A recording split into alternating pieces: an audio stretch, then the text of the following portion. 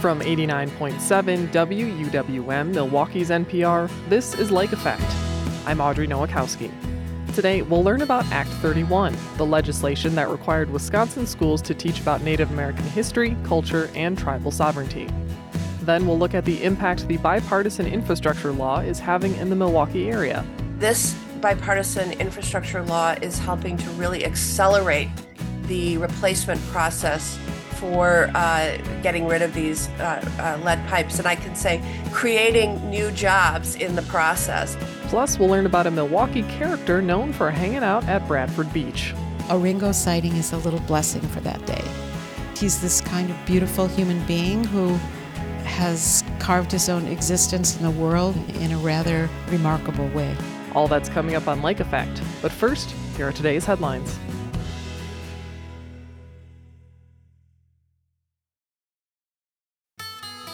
This is Lake Effect from 89.7 WUWM, Milwaukee's NPR. I'm Audrey Nowakowski. Thanks for joining us today.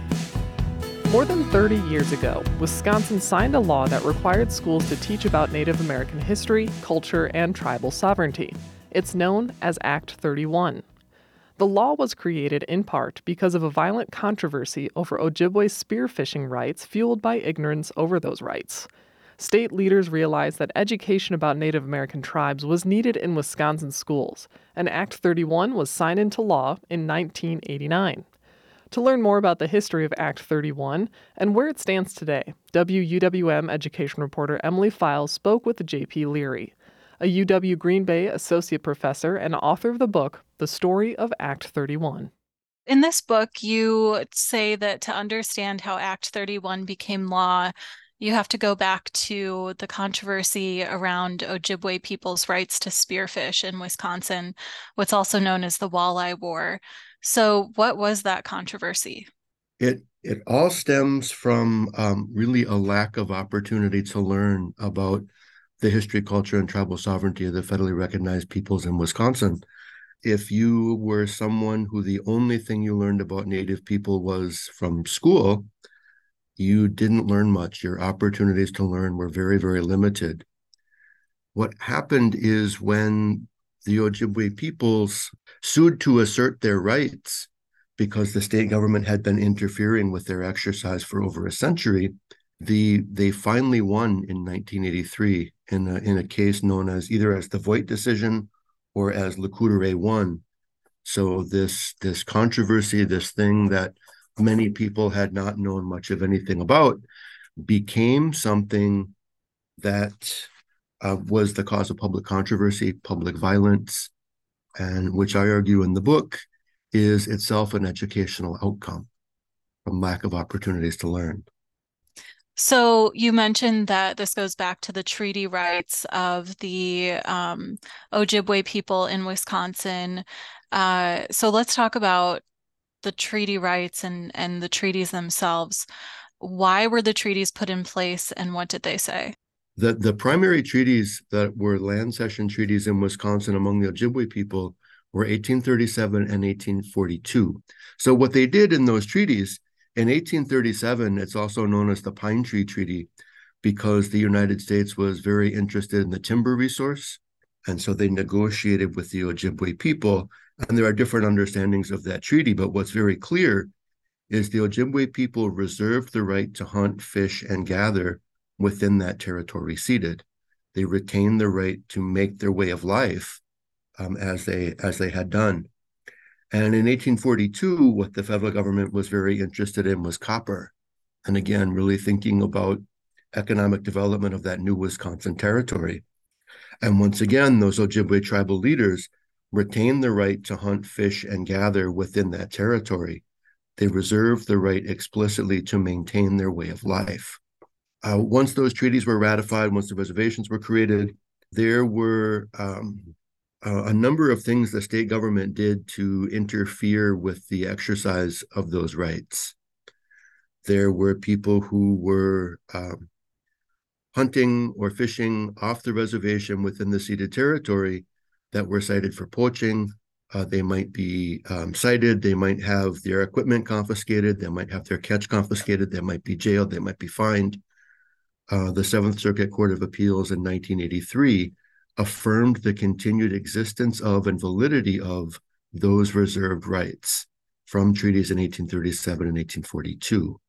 That treaty rights controversy became open and ugly and often violent, and it was termed in the news media and in some of the later scholarship as the Walleye War.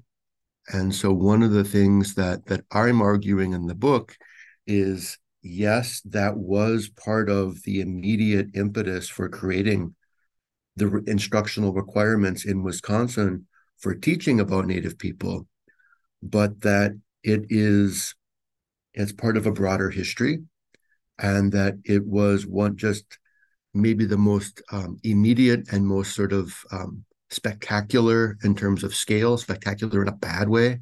And there was a real fear that someone was going to get killed at a Wisconsin boat landing.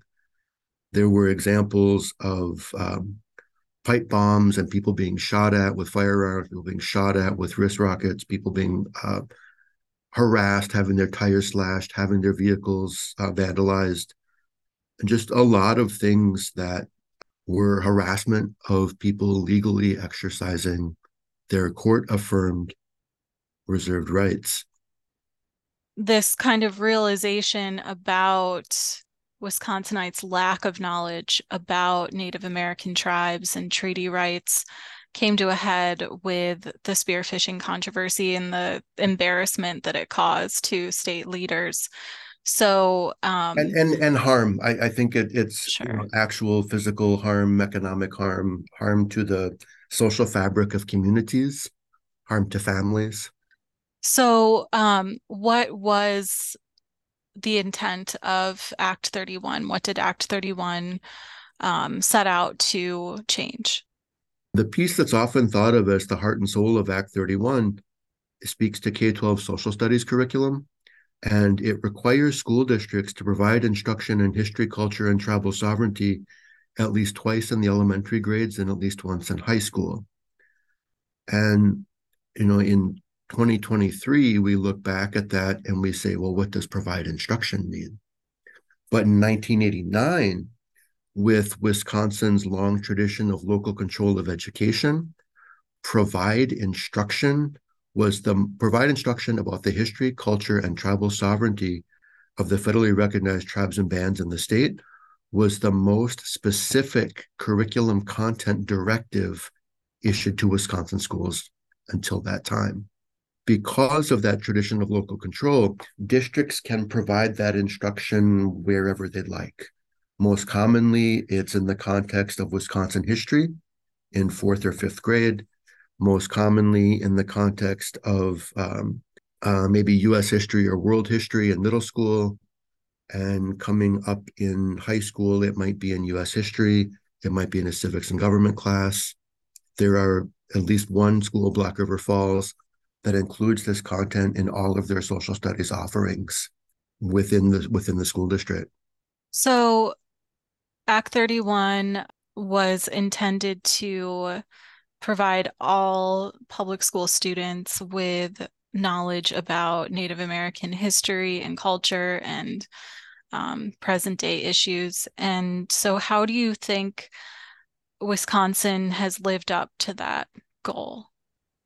Implementation has been uneven, right? And maybe that's being a bit charitable. One of the things that we see is difference in the view of what this was supposed to actually do. I think there were some among the coalition that created it that saw it as it was okay as being largely symbolic. And even the state superintendent at the time was saying, I wouldn't expect a whole week on this. A whole week of instruction on it. Right. Yeah. And so that's where I think about, like, if you want to do something meaningful as opposed to just do something, right? Provide instruction can mean a whole range of things. Provide instruction can be very, very minimal. Right. And that minimum has never fully been defined. And so one of the things that we see come about is uneven implementation. Right? In Black River Falls, Wisconsin, a since retired social studies teacher who now teaches for us at UW Green Bay, Paul Ricken, worked with Charity Thunder and others in the Ho-Chunk community to begin to transform what had been their initial response to Act 31. So they found a way to infuse this content into everything they were doing in the social studies curriculum. And so in the context of civics, because they are located at the administrative headquarters of the Ho-Chunk Nation, they were able to go out to the tribal office building. They were able to go out and visit the tribal courts, and they were able to have that firsthand interaction with families, communities, and nation that was their neighbors. And so I think that's still one of the best approaches that we see. While we have those places that are like Black River Falls really modeling great approaches, what I see in my classroom now is I do an activity on the second day of class. What's your prior knowledge? What have you learned? What have you been taught? And we got to be a little bit humble about it, because in some cases I'm asking them to think back to when they were in fourth grade, when perhaps earlier. And most of my students report very minimal opportunity to learn. They tend to report that way more often than not, what they learned was from mass media, not from in school. They cite Brother Bear, Pocahontas, Twilight, these sorts of things as their sources of information, rather than what they learned from their teachers, right? And so it may be that it wasn't offered to them. They didn't have that opportunity to learn. Or it could be that it was taught in a way that was perhaps superficial and not engaging. So does it seem like Act 31 was more of a symbolic victory than a practical, like, change in Wisconsin? I think practically speaking, what Act 31 did is it provided some political cover to teachers, administrators, and school districts that wanted to do something meaningful, and that helped insulate them from the backlash, because they could point to that law and say, we are required to do this. I think it did. I think it did that. I think it created some opportunity for innovation. It created some opportunity for partnerships and conversations. I think it's been consistently under-resourced, right? That there's been this specific requirement, but there's not been similar specific resources to support it. J.P. Leary is a First Nations Studies professor at UW Green Bay and author of The Story of Act 31. He spoke with WUWM's education reporter, Emily Files. This week marks 2 years since the passage of the Bipartisan Infrastructure Law. The law invested billions in infrastructure projects around the country, including many here in Wisconsin. Senator Tammy Baldwin voted for the law, and she joins Lake Effect's Joy Powers to explain how this funding has impacted Wisconsin communities. Senator Baldwin, thank you so much for being here on Lake Effect. It is my pleasure. Thank you for having me. What are some of the notable projects in the Milwaukee area specifically that have been boosted by the Bipartisan Infrastructure Law? Well, there's several announcements that are quite recent in the Milwaukee area that I am very excited about, that are being funded by provisions in the Bipartisan Infrastructure Bill. And I'm going to start with the recent announcement that we have secured $275 million in funding to clean up the Milwaukee estuary, to reverse decades of legacy pollution and protect our freshwater resources, our public health, and frankly, our way of life. Lake Michigan has a number of what have been deemed areas of concern. And this funding, along with some local resources, will really allow us to, as I said, reverse decades of pollution and protect that freshwater source. Also, in the subject of water, a big provision of the Bipartisan Infrastructure Law deals with investments in our water infrastructure. And Milwaukee's water infrastructure includes tens of thousands of lead pipes that are still in use in the drinking water system. And this bipartisan infrastructure law is helping to really accelerate the replacement process for getting rid of these lead pipes. And I can say creating new jobs in the process, which is exciting. There's a big investment that we just announced of $9 million for the Port of Milwaukee that's going to help expand the port's activities with regard to shipment of grains and grain storage at the facility and strengthening maritime commerce. And so there's a lot of good news in the Milwaukee area that comes right out of this bipartisan infrastructure law. Now, when I hear infrastructure, I immediately think of transit. And as someone who uses a lot of public transit, there's a lot of room for improvement here in southeastern Wisconsin. Are there projects inside of this that address some of the gaps that we're seeing in transit here in Wisconsin? There are, and several communities in Wisconsin have been the direct recipients of funding from the bipartisan infrastructure law to upgrade or not just upgrade transit resources, but also make them cleaner. So, for example, there have been several communities across the state that will be able to replace combustion engine buses with electric buses. There's an area where there will be solar installation to power those electric buses, to recharge those batteries through solar panels rather than other sources of fuel sources for electricity. And we're seeing that around the state. I would also just mention, which is not transit per se, but talking about the ability to have cleaner sources of transportation, improving safety for bicyclists and pedestrians, and focusing on how do we address issues of reckless driving, for example. So there are investments also in improving safety for other users of our infrastructure besides just folks who are driving motor vehicles. When we look at something like reckless driving specifically, which you just mentioned, how are these funds affecting how we address reckless driving in the state of Wisconsin, and especially here in Milwaukee, where it's become a major issue?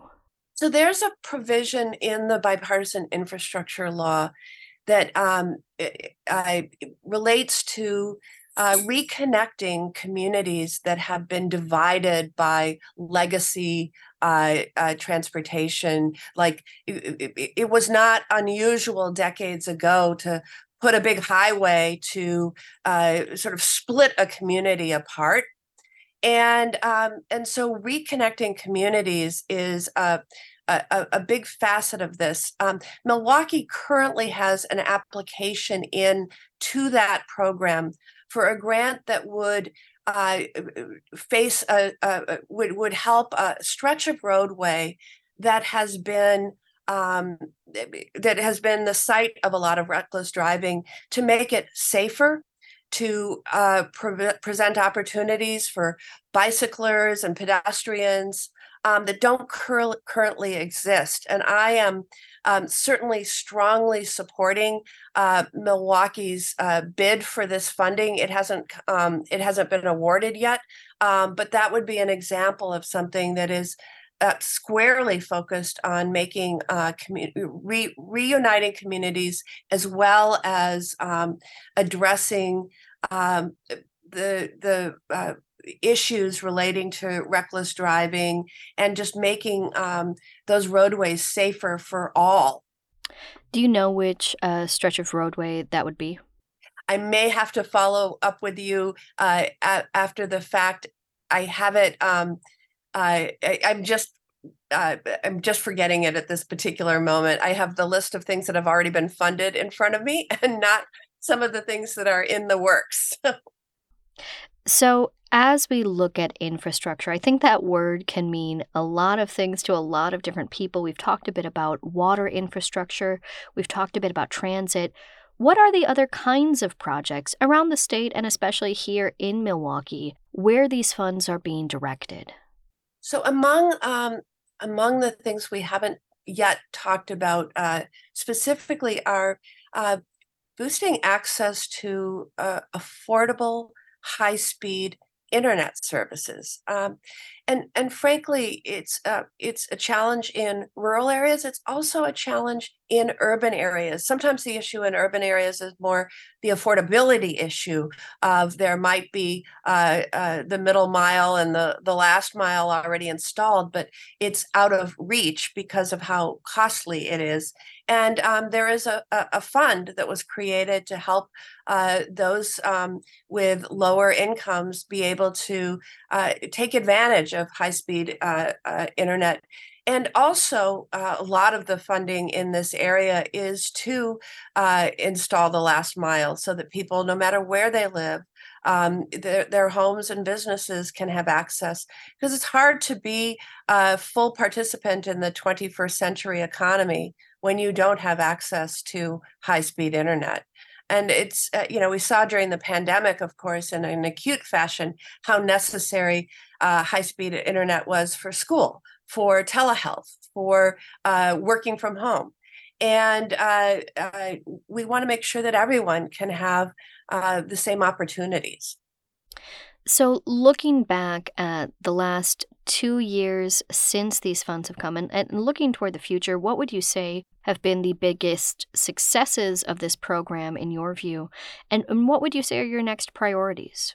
Oh, so I would say, first of all, that we're just at the start. When we passed the Bipartisan Infrastructure Law 2 years ago, we recognized that this was the level of investment that was sort of once in a generation, once in a lifetime even.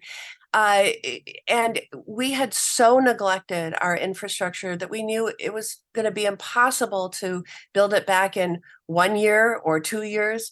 So we're going to continue to see the investments from the Bipartisan Infrastructure Law take place year after year after year. And yet what I would say is we're off to a really strong start. Simply put, it's working, and it's making a real difference in the lives of Wisconsinites.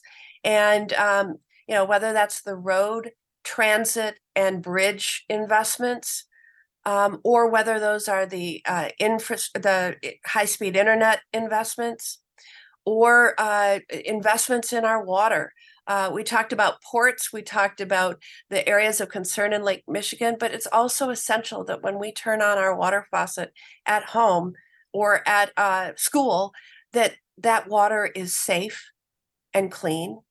And there's a lot of investment for communities that are struggling either with lead pipes in their water infrastructure, or contaminants like PFAS, or other things that are not conducive to well-being. And so those investments to clean up our drinking water, to address PFAS contamination, are also giving peace of mind to folks who have learned that their water was not safe. Sure. Well, Senator Baldwin, thank you so much for joining us here on Lake Effect. Thank you for having me. Senator Tammy Baldwin represents Wisconsin in the U.S. Senate. She spoke with Lake Effect's Joy Powers. Did you know you can listen to Lake Effect as a podcast? Search for Lake Effect wherever you get your podcasts to download and listen on demand. You can also follow WUWM on Instagram, where you'll find videos and pictures from news stories and Lake Effect interviews. Later in the show, Bubbler Talk looks into a Milwaukee man who you can usually find at Bradford Beach. But first, we'll learn about the work the Milwaukee Centers for Independence does. That's coming up on Lake Effect on 89.7 WUWM, Milwaukee's NPR.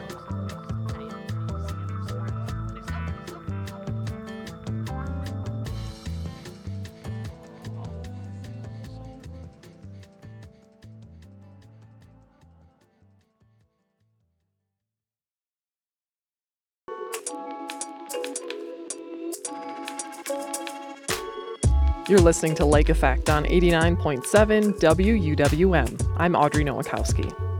Whether it's school meals, mental health services, transportation, or other social services, you've likely come in contact with Centers for Independence, possibly without even knowing it.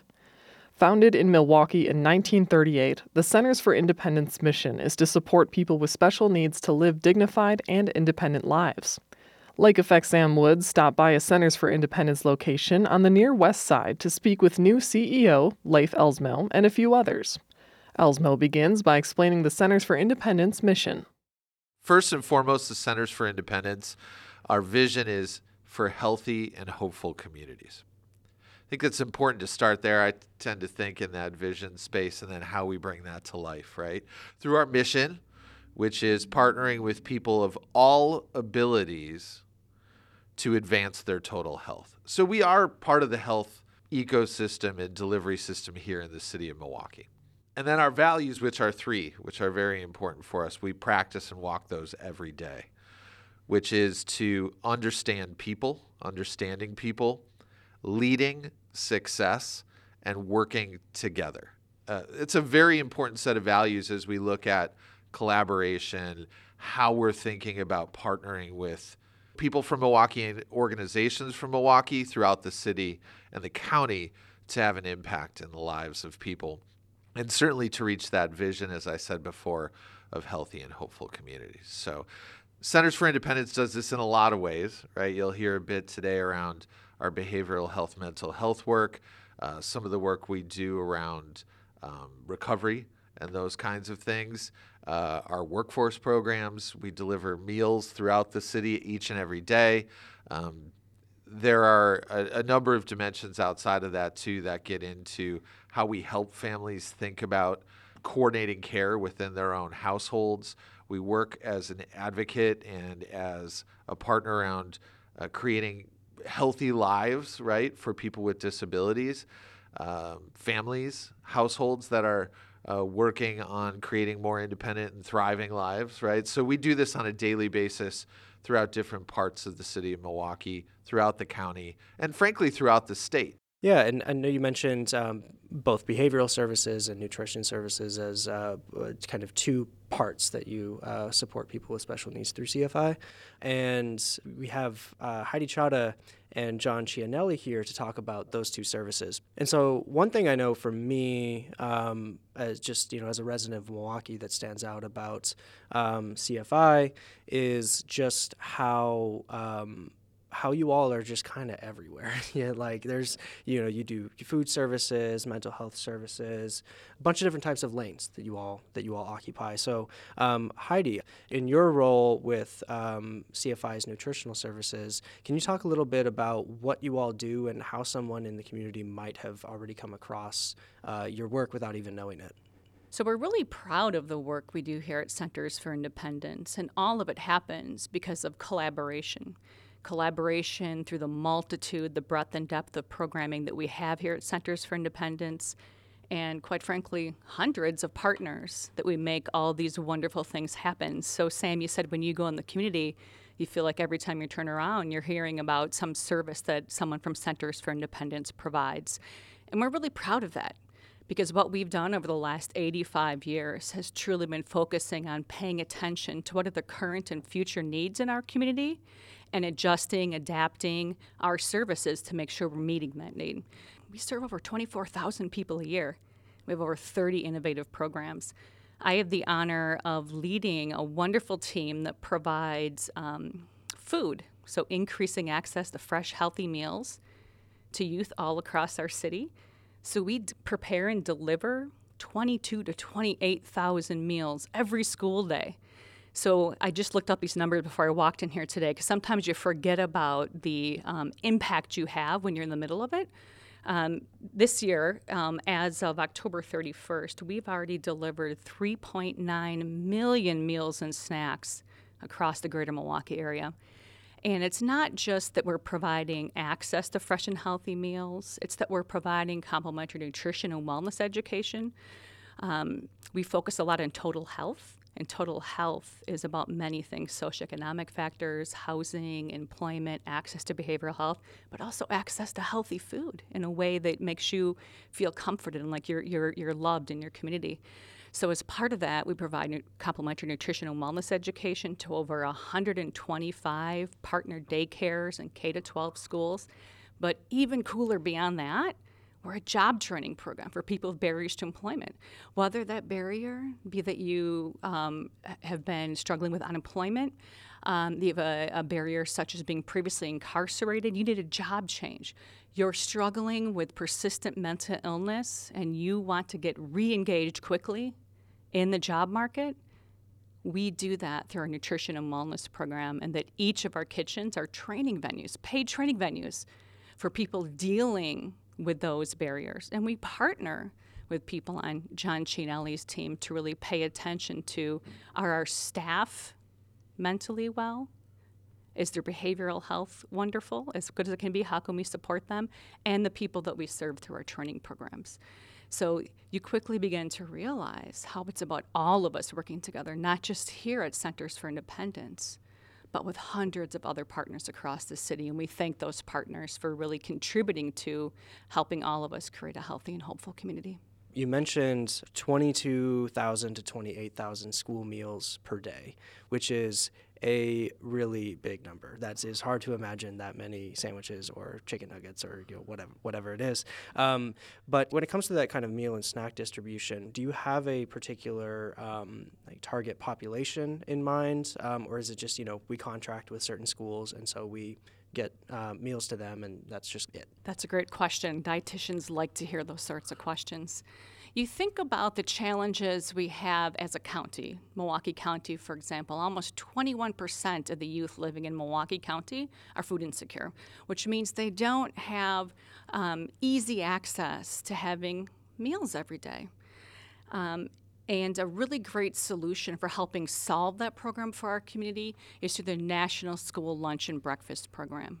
Nationwide, over 29 million youth, 29 million school-age kids eat lunch at their school every day. That's an immense impact.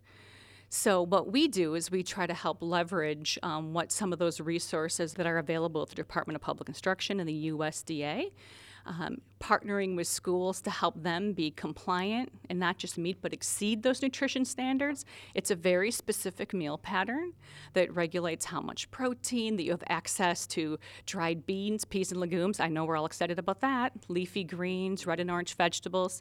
So it's a very prescribed pattern that we must follow for our schools and early education centers. But we go above and beyond. When somebody says, here's a healthy meal for you, think about, how do you describe healthy? Sometimes it's a comparative, choice A to choice B.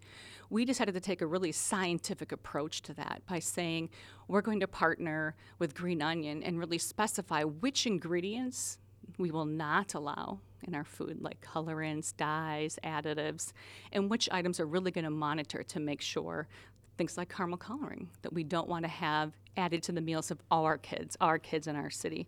So there's a lot of regulation around that meal, but what really matters in the end is not that that meal is reimbursable or is like stamped with approval from a dietitian or USDA.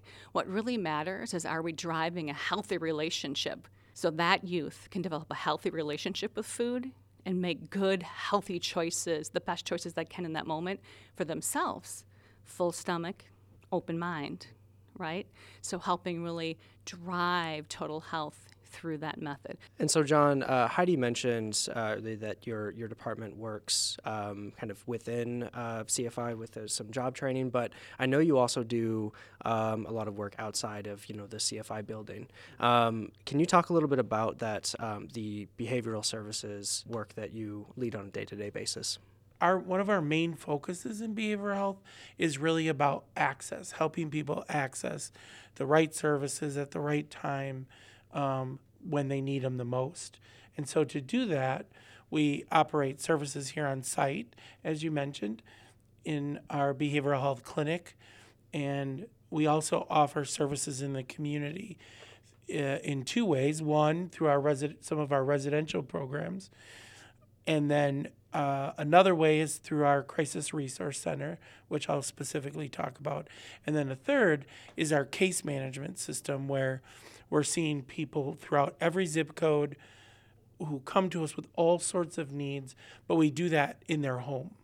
We go to their home. We have teams of licensed professionals who are trained therapists, usually by background, who serve people right in their own communities throughout all the zip codes. Our Crisis Resource Center is a good example. Heidi talked about our partnerships, and Leif talked about our collaboration. The Crisis Resource Center is a perfect example of that. It's a program that we've operated for 14 years here in Milwaukee. We started out with one location on the south side, and we've grown to have three now, one in each geographical area, one south, one middle, one north, serving people who are experiencing a mental health crisis. So they're literally folks who are, they're experiencing a crisis, some kind of emotional health challenge, and really trying to decide, do I need to go to the hospital? Do I need to go to the ER? Or could I go to the Crisis Resource Center for help? And I'm very proud of this statistic, mostly, for the people we serve. When we started out, almost all of our referrals to the Resource Center came from hospitals, ERs, involuntary diversions. And today, about 30% of the people who present at the CRC are self-presenting. So people have learned, to use the Crisis Resource Center as a tool to maintain their own health. So they're coming to us early. We're able to, they're met at the door with a licensed professional counselor, and we're able to start intervening on whatever that crisis is for that person and help them stabilize, rather than, the illness get worse and worse and worse till a person needs to go into a hospital or an ER. So we're very proud of that statistic and very proud of the people we serve as they've learned how to put the Crisis Resource Center as part of their safety plan. And so, Leif, it's a new era, at least looking at it from the outside. Usually, when a CEO, when there's a change in CEO, you kind of see those, new initiatives. I know, you're coming from working in community health in Chicago. Can you talk about, as you're stepping into your new role at CFI, what's on your mind as far as changes to come or new perspectives, new initiatives that may look a little different from, recent past of CFI? That's a big question, Sam. So I'm going to take that a couple of ways. So first, I'm very excited to join the Centers for Independence as the CEO. It's a incredible organization with a long history of serving communities here in Milwaukee and throughout the state of Wisconsin. So I'm excited to be here. It's a return to Milwaukee for me. Okay, I went to college here at UWM. Right out of college, my first year after that was in an intercultural leadership program here in this neighborhood where we're headquartered for CFI, working on economic development, community economic development. And so coming back here, though, from 30 years in the neighborhoods in and around Chicago, in public health and working on health equity. And when you hear some of what I talked about earlier in our mission and vision, and what you've heard John and Heidi talk about, total health, right? Inclusion, asset-based community development, how we're thinking about building on this history and tradition in communities, right? Through collaboration, through collective approaches, we can get to better outcomes. That does not mean that there's not some needs here in the city, right? We are coming off of a shock, right, to our society, to our city, and people are looking to have healthier outcomes, have healthier life, right? It's a fact. People are struggling. We provide and have provided throughout time that access, right? When you look at health and health equity and coming from a public health background, we know that most of health or healthcare is around social drivers, right? And when you hear John and Heidi talk about the work that we're doing around employment, around behavioral health, around nutrition, around access to care, these are the kinds of things that Centers for Independence delivers. That was Leith Elsmo, the CEO of Centers for Independence, Heidi Chada, the Vice President of Employment and Career Services, and John Cianelli, Vice President of Behavioral Health. They all spoke with Lake Effect Sam Woods. We want to hear your story ideas for Lake Effect. If you have an idea for an interview or conversation you'd like to hear on the air, give our Community Connection line a call.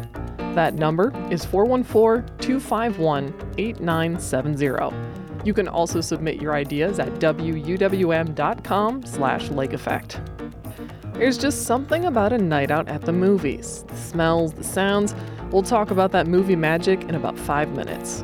But first, the Milverine isn't the only Milwaukee character who gets noticed around town. Bubbler Talk shares the story of a man named Ringo who frequents Bradford Beach, next on Lake Effect on 89.7 WUWM, Milwaukee's NPR.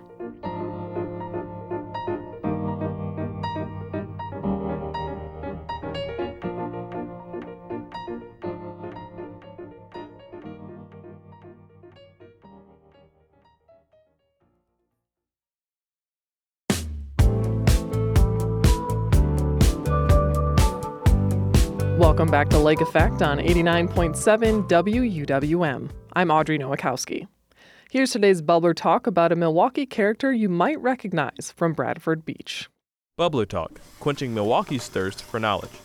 I'm WUWM's Excaret Nunez. Today, we're setting out in search of a local celebrity.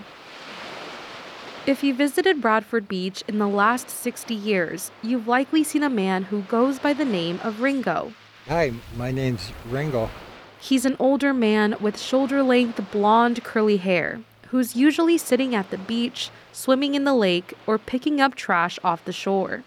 But one listener hasn't had a Ringo sighting in a while. They asked, "What happened to Ringo from Bradford Beach?"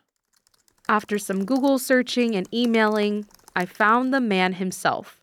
We met, of course, at Bradford Beach. Even though it was a cold, snowy day, Ringo still looked at home along the shore. He calls this place his office. I used to collect a lot of fossils and rocks, but I kind of quit doing that because I got too much stuff. And days like this, I'd come down here and socialize, have some potato chips and listen to music and read a book. Ringo says he was born and raised in Milwaukee and has been coming to Bradford Beach since the early 60s to swim and hang out. Ringo says he and his friends would also spend time together at Lake Park playing tabletop games. One of his closest friends was another Milwaukee character, the late Dick Bacon. He's one of the most interesting guys around.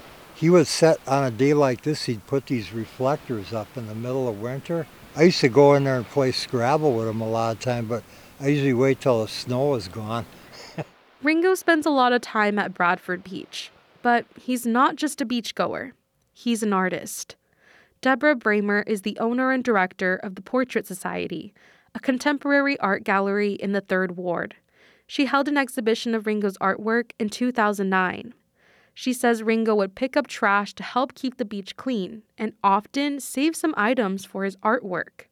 He'd make collages of the objects he'd find and put them together in shadow box frames.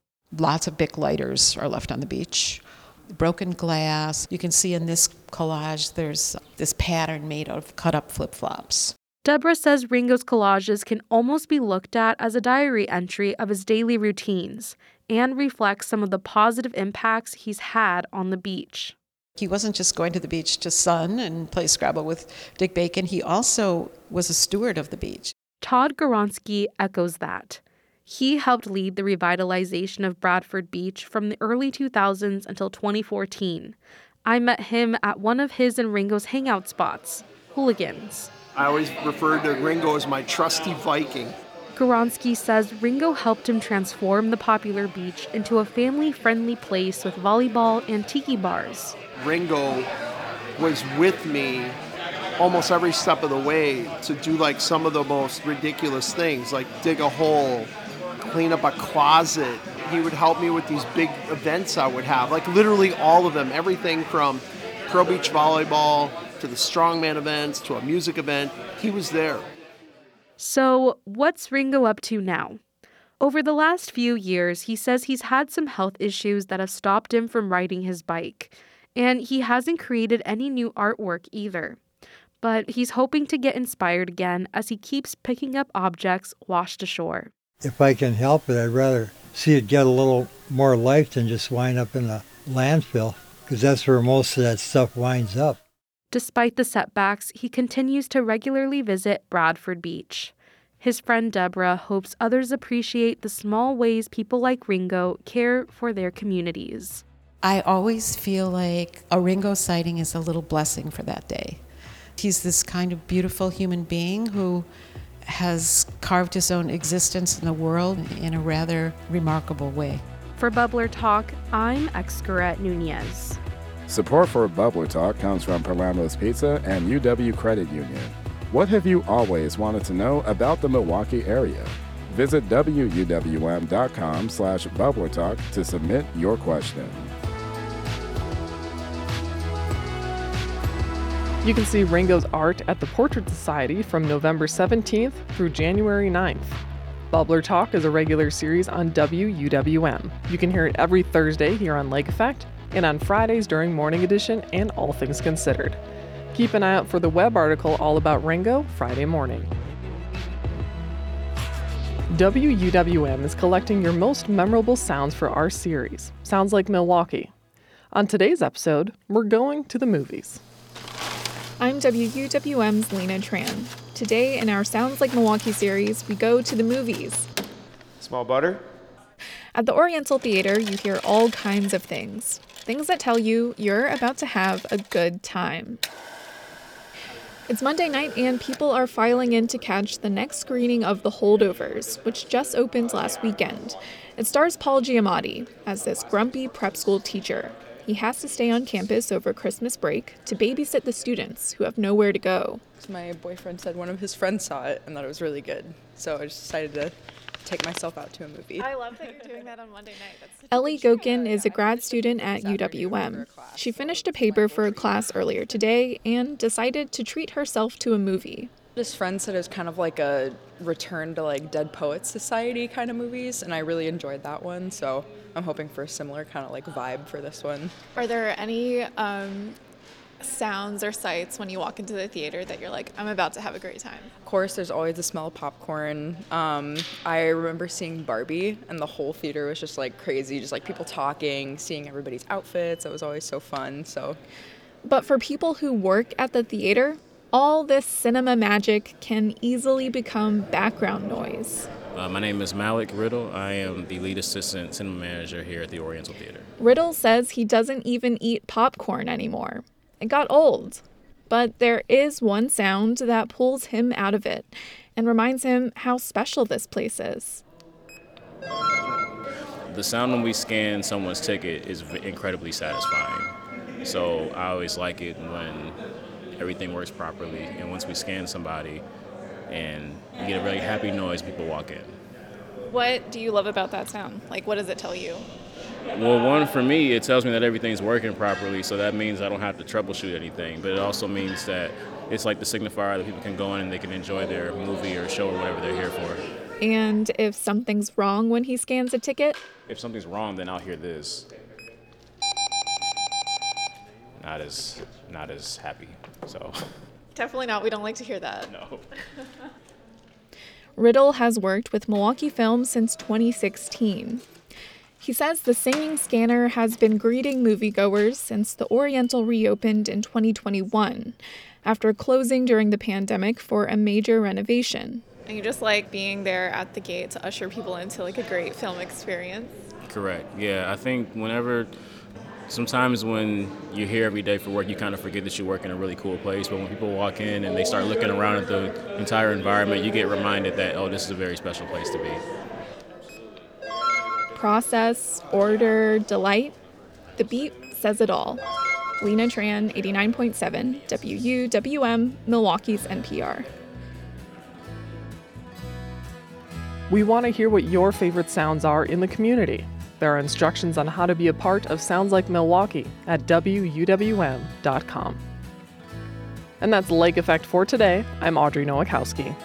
Joy Powers, Sam Woods, and Excret Nunez join me in producing Lake Effect each week with help from Robert Larry.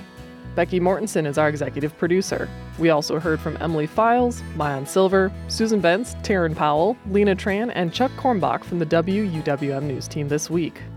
Jason Reevy is our studio engineer. Michelle Maternowski is our digital manager. Valeria Navarro-Villegas is our digital editor. Trapper Shep wrote our theme music. Join us again on Monday at noon when we'll tell you about the Lost in the Middle podcast, which explores centrist ideas in a highly polarized society. Plus, we'll hear from a mermaid in Milwaukee with a mission to conserve our freshwater ecosystems.